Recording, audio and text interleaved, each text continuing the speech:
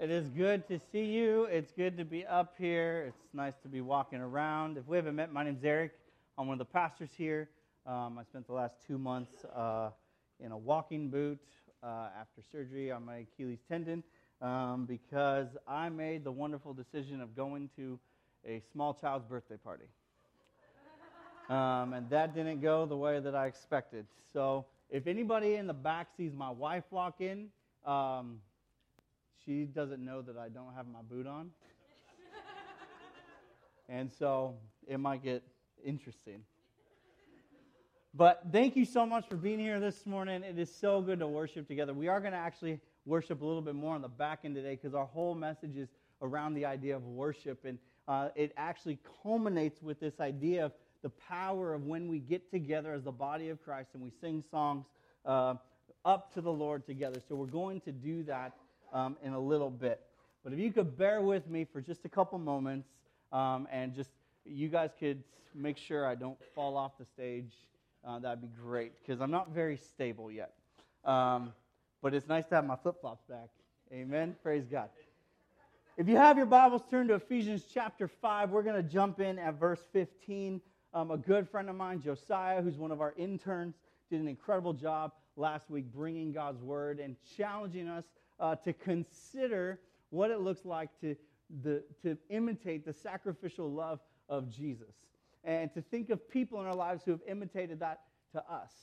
And now we're going to see the shift go from here's the first part of Ephesians has led up to this point where it has talked about why we believe what we believe and why it matters and how that actually influences our behavior. And it was talking about how we should actually behave. And now we're going to see something that talks about how it reinforces that mindset and the type of mentality that we should have because it will change the way we live our lives. So Paul is writing again to the church in Ephesus, and he says this to them. So be careful how you live. Don't live like fools, but like those who are wise. Make the most of every opportunity in these evil days. Don't act thoughtlessly, but understand what the Lord wants you to do. Don't be drunk with too much wine, because it will ruin your life. Instead, be filled with the Holy Spirit, singing psalms and hymns and spiritual songs among yourselves, and making music to the Lord in your hearts. Verse 20. And give thanks for everything to God, the Father, in the name of our Lord Jesus Christ. Will you pray with me real quick? Holy God, I pray this morning that as we unpack these 5 short verses from your word, that you would start, as you've already been doing, moving and working in hearts, God. I pray that you would open ears and soften hearts, and that your Holy Spirit would be the one doing the work, and that your words are the words that would be heard and not my own. God, I just pray that we would embrace an atmosphere of worship. We would settle into a posture of worship. We would reflect mindfully on who you are and who you have been in our lives and how we have seen you at work. God, I pray that right now, throughout the rest of this message, you would start to flood people's minds with times that you were there, the little things and the big things, that people would start to remember moments where you were present, where your power was evident. God, I pray that you would remind people of the first time that they encountered your grace and love and how their lives and eternity were changed forever. I pray that you would be flooding hearts and minds with those moments and those memories right now, in Jesus' name. And everybody said, Amen. Amen. So he opens up by saying, be careful how you live. Be careful how you live. I want to point out something here. The careful that he's talking about here is not like a fearful, cautious type of careful. This is a careful meaning that you are actually being mindful and intentional of how you are going about your life. It means you're not just getting swept up in the routine of every day. The tide of culture isn't like washing you away out to the sea of busyness that seems to consume us these days. But he says, be careful how you live. I thought of it in terms like this. Living carefully is living intentionally and being mindfully aware of both your position in life and your posture. with people. I'm going to unpack that. Your position in life. Think in terms of your beliefs, your values, the way in which you view yourself and others. That position you hold is actually what's used to justify your decisions, your behavior, and the place in which you are in life. And then posture. Think in terms of the way in which you go about your life. It's shown by your interactions and the way in which you're present with people. Posture is an incredible thing. Posture can affect your body language. Posture can affect your well-being, your health, your joy, your confidence. Your posture in life can tell somebody whether you are a stressed-out basket case, like trying to control everything because you're just like, ugh, or you're just calm and at peace. I wish I knew that person. I know some of them, and I'm jealous of them, but we live in this tension of like, what are we doing? Where are we carrying our stress and our tension? And it affects how we posture ourselves, not only physically, but also what is the attitude or the disposition with which we engage with those around us.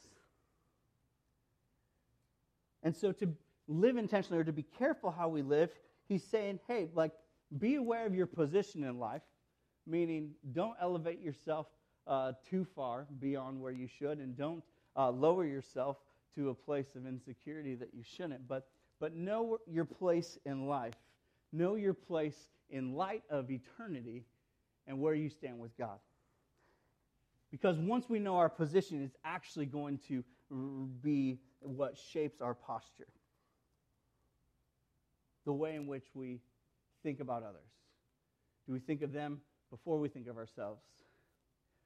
Do we worship God fully with a posture of surrender, with a posture of trust and with faith? Or do we worship God reserved, with reservation and with apprehension, and not really sure that we want to hand him our whole life?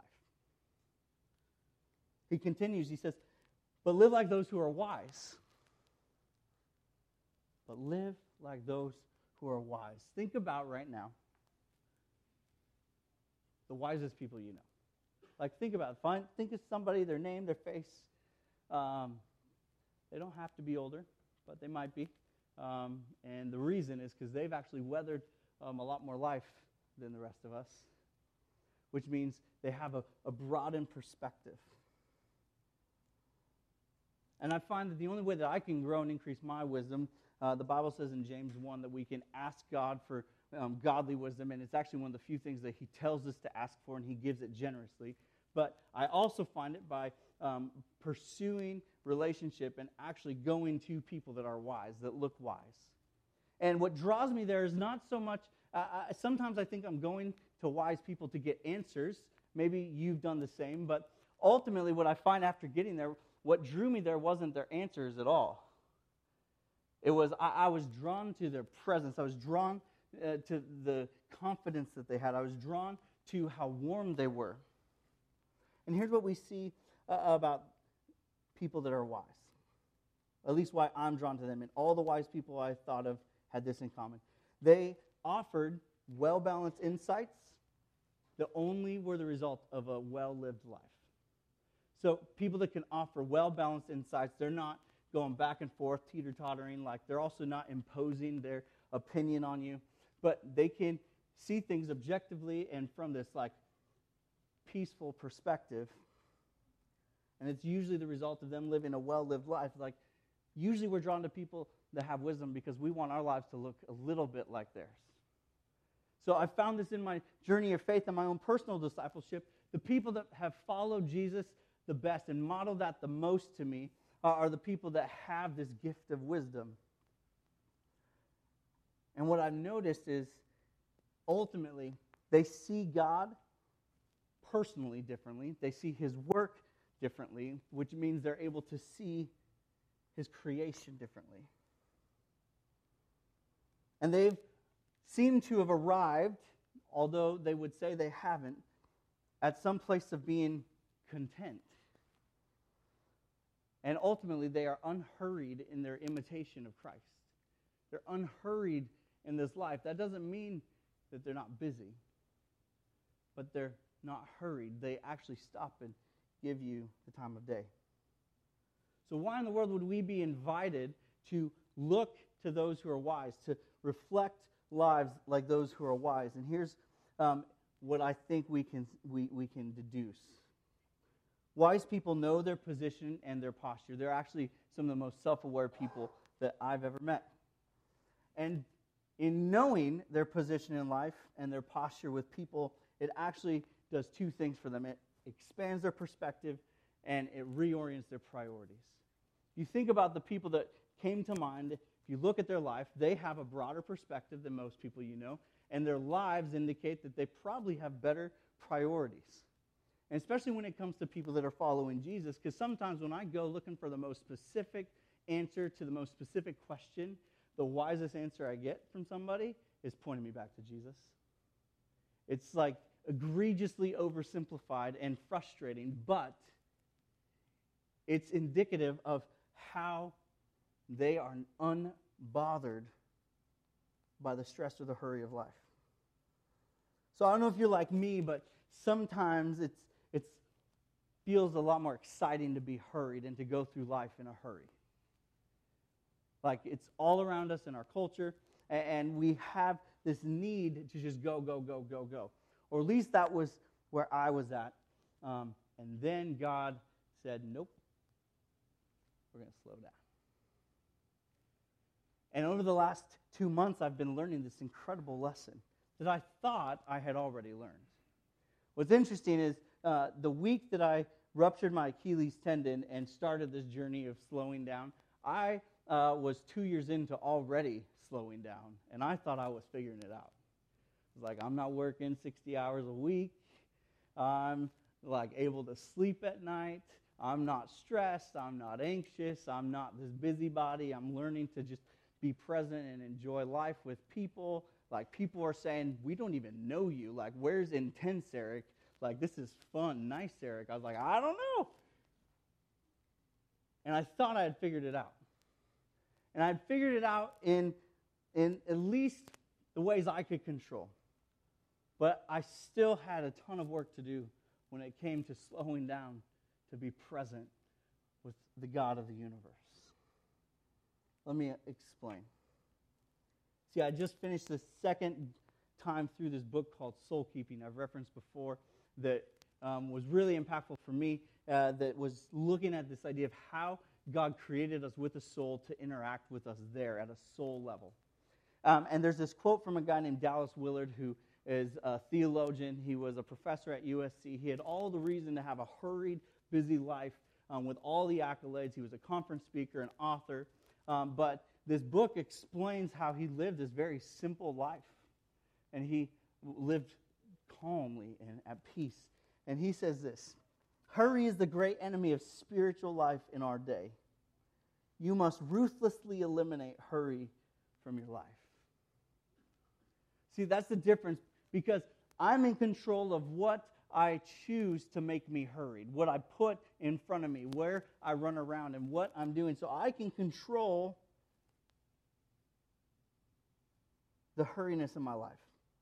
But there's this temptation to just let it be, or that it actually is a good thing. And so he says we actually need to ruthlessly, meaning we need to like roll up our sleeves and fight to eliminate it from our lives. And that looks different for everybody. But he's on to something here, because the way in which we hurry through life detrimentally affects the way that we worship God. Our capacity to stop, slow down, and rest will determine how intimately connected we are with the God of the universe. He said it himself: be still and know that I'm God. He's not after our activity. He's not after our checklist. He's not after all the things that we try to do to look a certain way or to appear or feel spiritual. He just wants us to be. So I got injured. That came out of nowhere. It was incredibly inconvenient. Our lead pastor was preparing to go on sabbatical and say, hey, do my job on top of your job for a couple months. And I'm like, okay. I was excited to do that. So we were stressed out about how this was going to affect things. Rich wasn't stressed because, like, Rich is like the chillest guy I know. He's like, it's all right, buddy. It's all right. He's like, I'm going on vacation. But then I thought about my wife and like, oh, this is going to be inconvenient for her. I have all these projects at work that I'm trying to get done. I have all these people I need to meet with. And I just was consumed with all the inconveniences and the problems this created. And I wasn't able to see the opportunity that I'm seeing now as the gift I was actually being handed. See, he continues in verse 16. He says, make the most of every opportunity. Here's what we can learn about hurry. Hurry can cause us to miss most of the opportunities that God has for us to make the most of. I word it that way on purpose. Say it 10 times fast. Hurry can cause us to miss most of the opportunities. Not all of the opportunities. I'm cutting us all some slack. But most of the opportunities that God has for us to make the most of. Meaning this. When we're hurried, our capacity diminishes to be present and to be in tune with the Holy Spirit.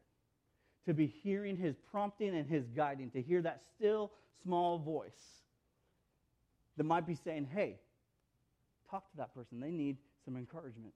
That person needs some help. They need some prayer.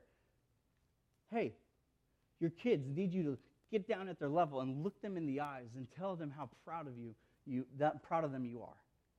To love them, to go out and play that sport that you don't even understand. Whatever, to connect with them. Your wife, your spouse needs you to look at them like you did when you first met. And she thought it was a little crazy, but it made her feel a little happy and excited inside, but she needs that.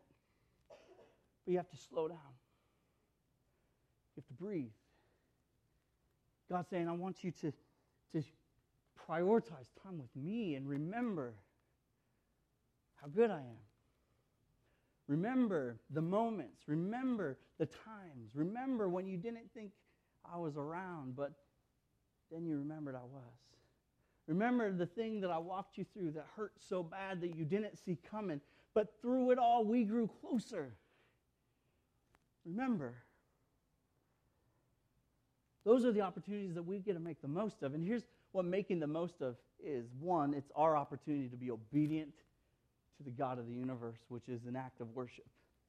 But two, when we do that, when we lean in and we make the most of those opportunities, not only is our life better, but He gets the glory. That's why we're here. Josiah summed it up. You want to know what your calling in life is? You want to know why you were created, your purpose here on earth? It's summed up simply. To love, honor, and glorify God above all else. To lead other people to do the same. Here's the goodness of our God. How you go about doing that? He says choose. I'm going to give you a free will. Use the brain I gave you. Figure out how I've wired you, how I've made you unique. And then understand that as you do that, as you serve me and obey me and follow me, that's an expression of worship, which reveals me to this world. That's what the God of the universe says and invites us into. But as I was thinking through this, we don't always think in terms of making the most of the opportunity. Maybe you're like me and you can't make the most of every opportunity unless you see the opportunity, which you may not always see.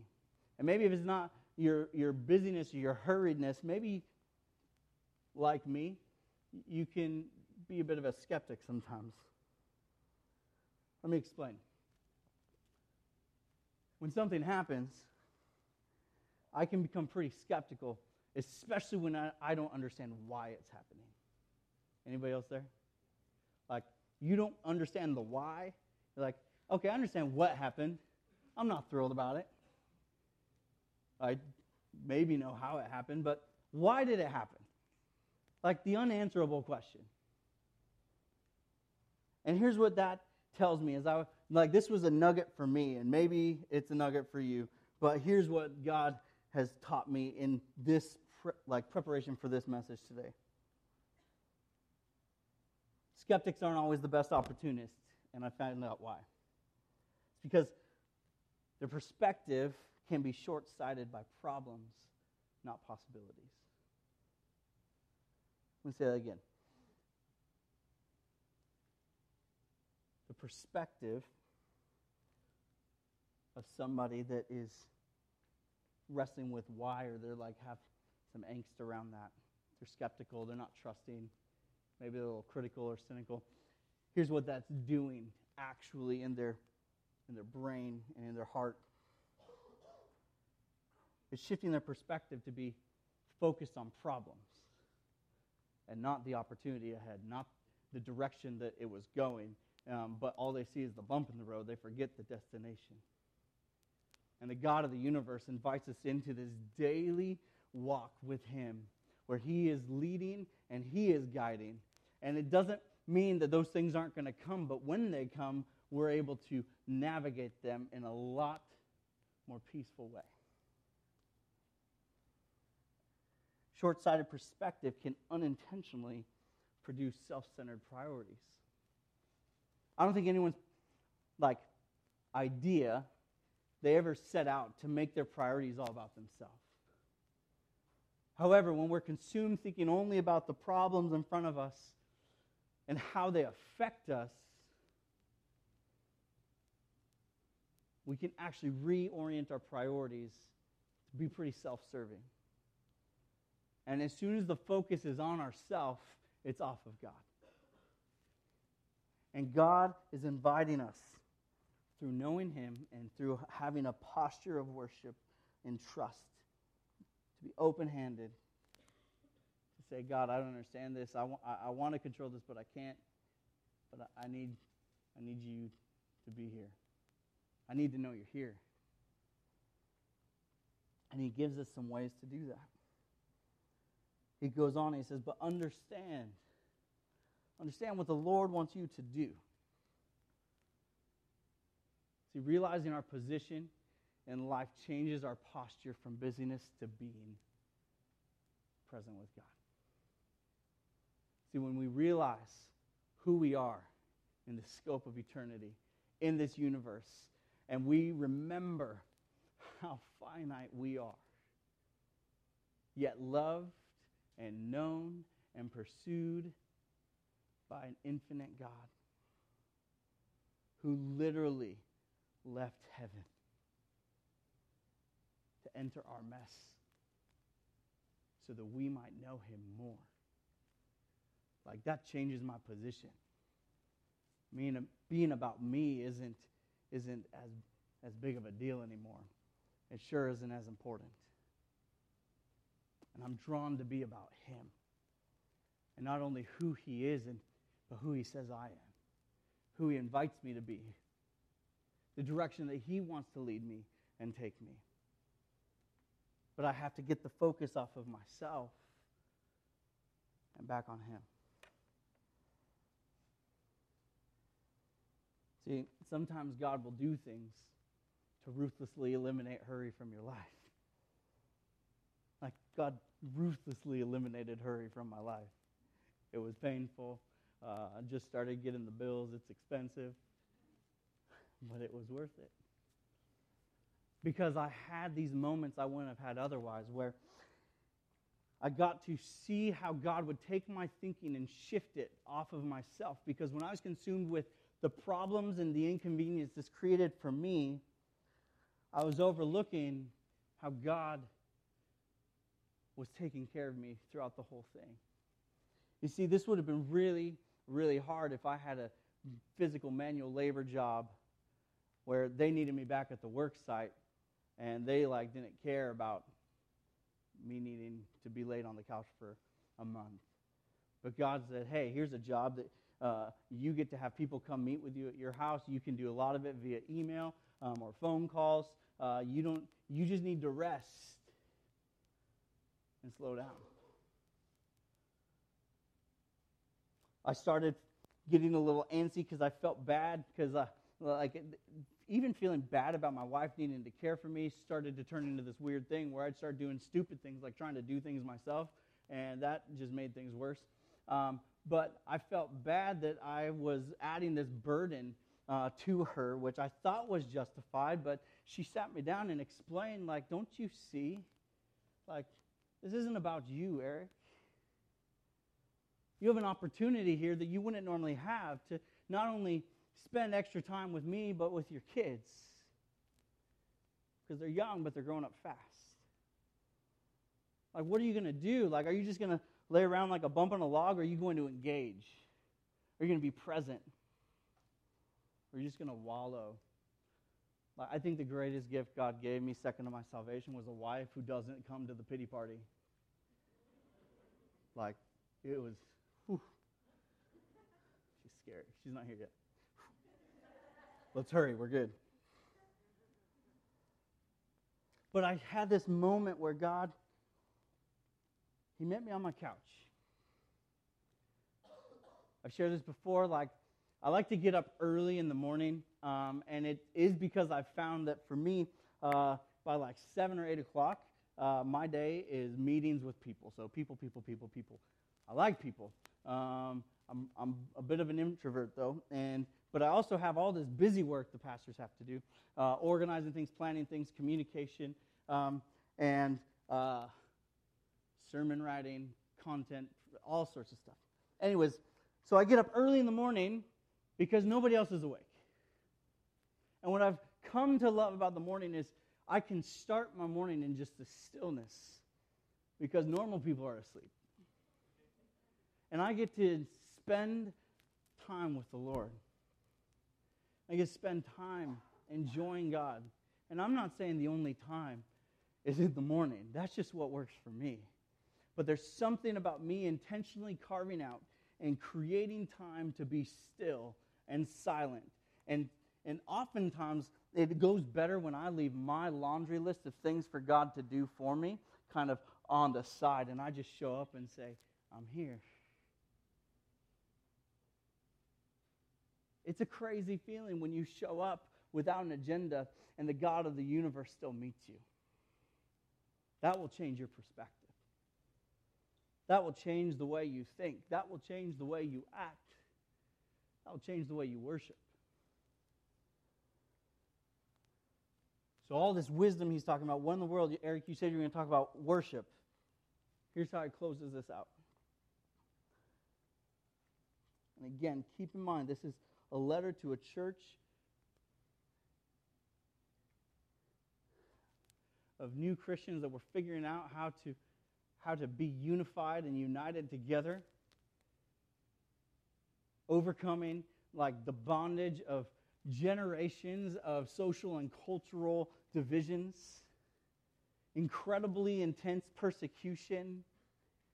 Like, they didn't have it that easy. And yet, he's still saying, no, you need to live differently than this world. You need to live in victory and in confidence. And you need to be unified together. It doesn't matter how different you think you are. It doesn't matter what socioeconomic class you come from. It doesn't matter what ethnic background you come from. You are centered around me. I'm what matters. My grace, my love that is sufficient is what matters. And here's what we see God do. Because God, who is so creative, and I would dare say clever,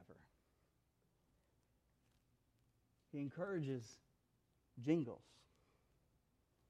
You know those annoying songs that get stuck in your head? Something you don't ever want to think about, that if asked, you would never think of it until you hear the jingle. See, God, in His creativity, creates music, and I believe gives it to us as a gift, not only for our enjoyment, to be moved emotionally, to engage with that side. I don't care, like, I'm pretty emotionally dead inside, and there's songs that I hit play, and the tears come. My kids laugh at me. But there's something about music that moves us emotionally and memorably. So he closes out this encouragement with this. He says, instead, be filled with the Holy Spirit, singing psalms and hymns and spiritual songs among yourselves. So that's together with other people. That's on purpose. And then he says, making music to the Lord in your hearts. So there's something powerful that happens when the people of God get together and sing about what God has done, reminding themselves and one another of who He is, and that you're not alone being crazy enough to believe this story. You're not alone in having examples that back up your faith in this story. You're not alone in seeing lives that have been transformed and changed because of the hope and the glory and the grace of a loving God who said, I'm going to enter the mess and do something they can't. Like, that's good. That's why we get together on Sunday mornings and we sing songs. It's not about a tradition. It's not about a preference. It's not about a volume level. It's not about how expressive or inexpressive you are or how reverent you are. It is about coming together because the focus is not on us. The focus isn't about me. It's not about my likes and my preferences. The focus is about the body of Christ being built up together, becoming the church so that we could build the kingdom. That's why we do this. If you've been curious why we sing for 15 to 20 minutes on a Sunday, like, apart from this, it's not weird for people because it's not foreign. Like, singing songs is probably one of the things that's least foreign to people that aren't part of the church because we do it elsewhere. We worship other things, sometimes with more fervor and zeal. But here's what we see God do. He uses the gift of music, and He tells us to sing psalms and hymns and spiritual songs. It only takes a couple lines of a lyric or a couple notes of a melody to transport you to a moment in time. If you'll indulge me, I'd like to share some. I'm not a good singer, but I'm also up here for the first time in a while, so let's give it a go. But think about the moment for you. What's the song that takes you to a moment? For me, I just need to hear these words. Someday, when I'm awfully low, when the world is cold, I will feel a glow just thinking of you and the way you look tonight. Does anybody know Frank Sinatra? And in that moment, I'm transported to the Key Bank parking lot at midnight, off Meridian, dancing with the love of my life. And 4 weeks later, after meeting her, I'm on one knee while that song plays, and she doesn't say no. That's where like 2 moments, another Sinatra moment. Fairy tales can come true, it can happen to you if you're young at heart. Know the song? Those were the first words that I heard singing and the music that was playing as I held my new bride's hand and we took our first steps down the aisle together after saying I do. And the list goes on, but the point stands that music matters. And here's how we see this so much more profoundly in our lives in the church. See, He knew that we would need reminders because we'd forget the small moments. We'd get caught up in the busyness and the minutia, and we would overlook the times that He was present when we didn't think He was. We would overlook the times that His hand was guiding us and directing us when we didn't believe He was there or cared. He knew that we need reminders when we placed ourselves where He belonged. Are any of these familiar? Jesus paid it all. All to Him I owe. Sin left a crimson stain. He washed it white as snow. Do we know these? I once was lost, but now I'm found. What's next? Was blind, but now I see. Whatever my lot in life, thou hast taught me to say, it is well with my soul. We sang some of these words reminding us of this morning. You have no rival. You have no equal, which means, God, you're big enough. Thank you. What a powerful name it is. What a beautiful name it is. The name of Jesus, who is worthy of all honor, glory, and praise. Here's what worship does for us. Individually, as we make a melody in our heart, but together, it tunes our heart into the Holy Spirit, who turns our attention to Jesus and all He's done. This is what worship does for us, whether it's through singing or serving. It tunes our heart into the Holy Spirit, who was given to us as a gift to empower us and to compel us, but also to guide us as we turn from ourselves and this world back to Jesus. And what it does is turns our attention to Jesus and all that He's done. He closes and he says, give thanks for everything to God. Here's what worship does. It remembers God's faithfulness, which leads us to live out of thankfulness. Worship remembers God's faithfulness, leading us to live out of thankfulness. When you live out of a place of gratitude, you just enjoy life a little more.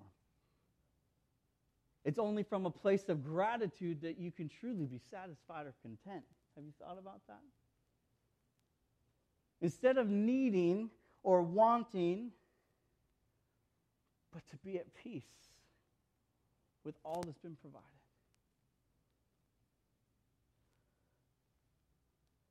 As the worship team comes this morning, we want to create a moment that we can share as a church family.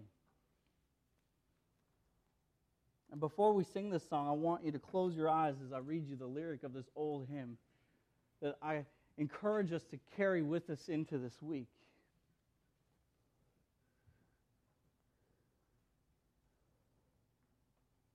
It's from a song called Great Is Thy Faithfulness. It says, great is thy faithfulness. Great is thy faithfulness. Morning by morning, every single day, new mercies I see.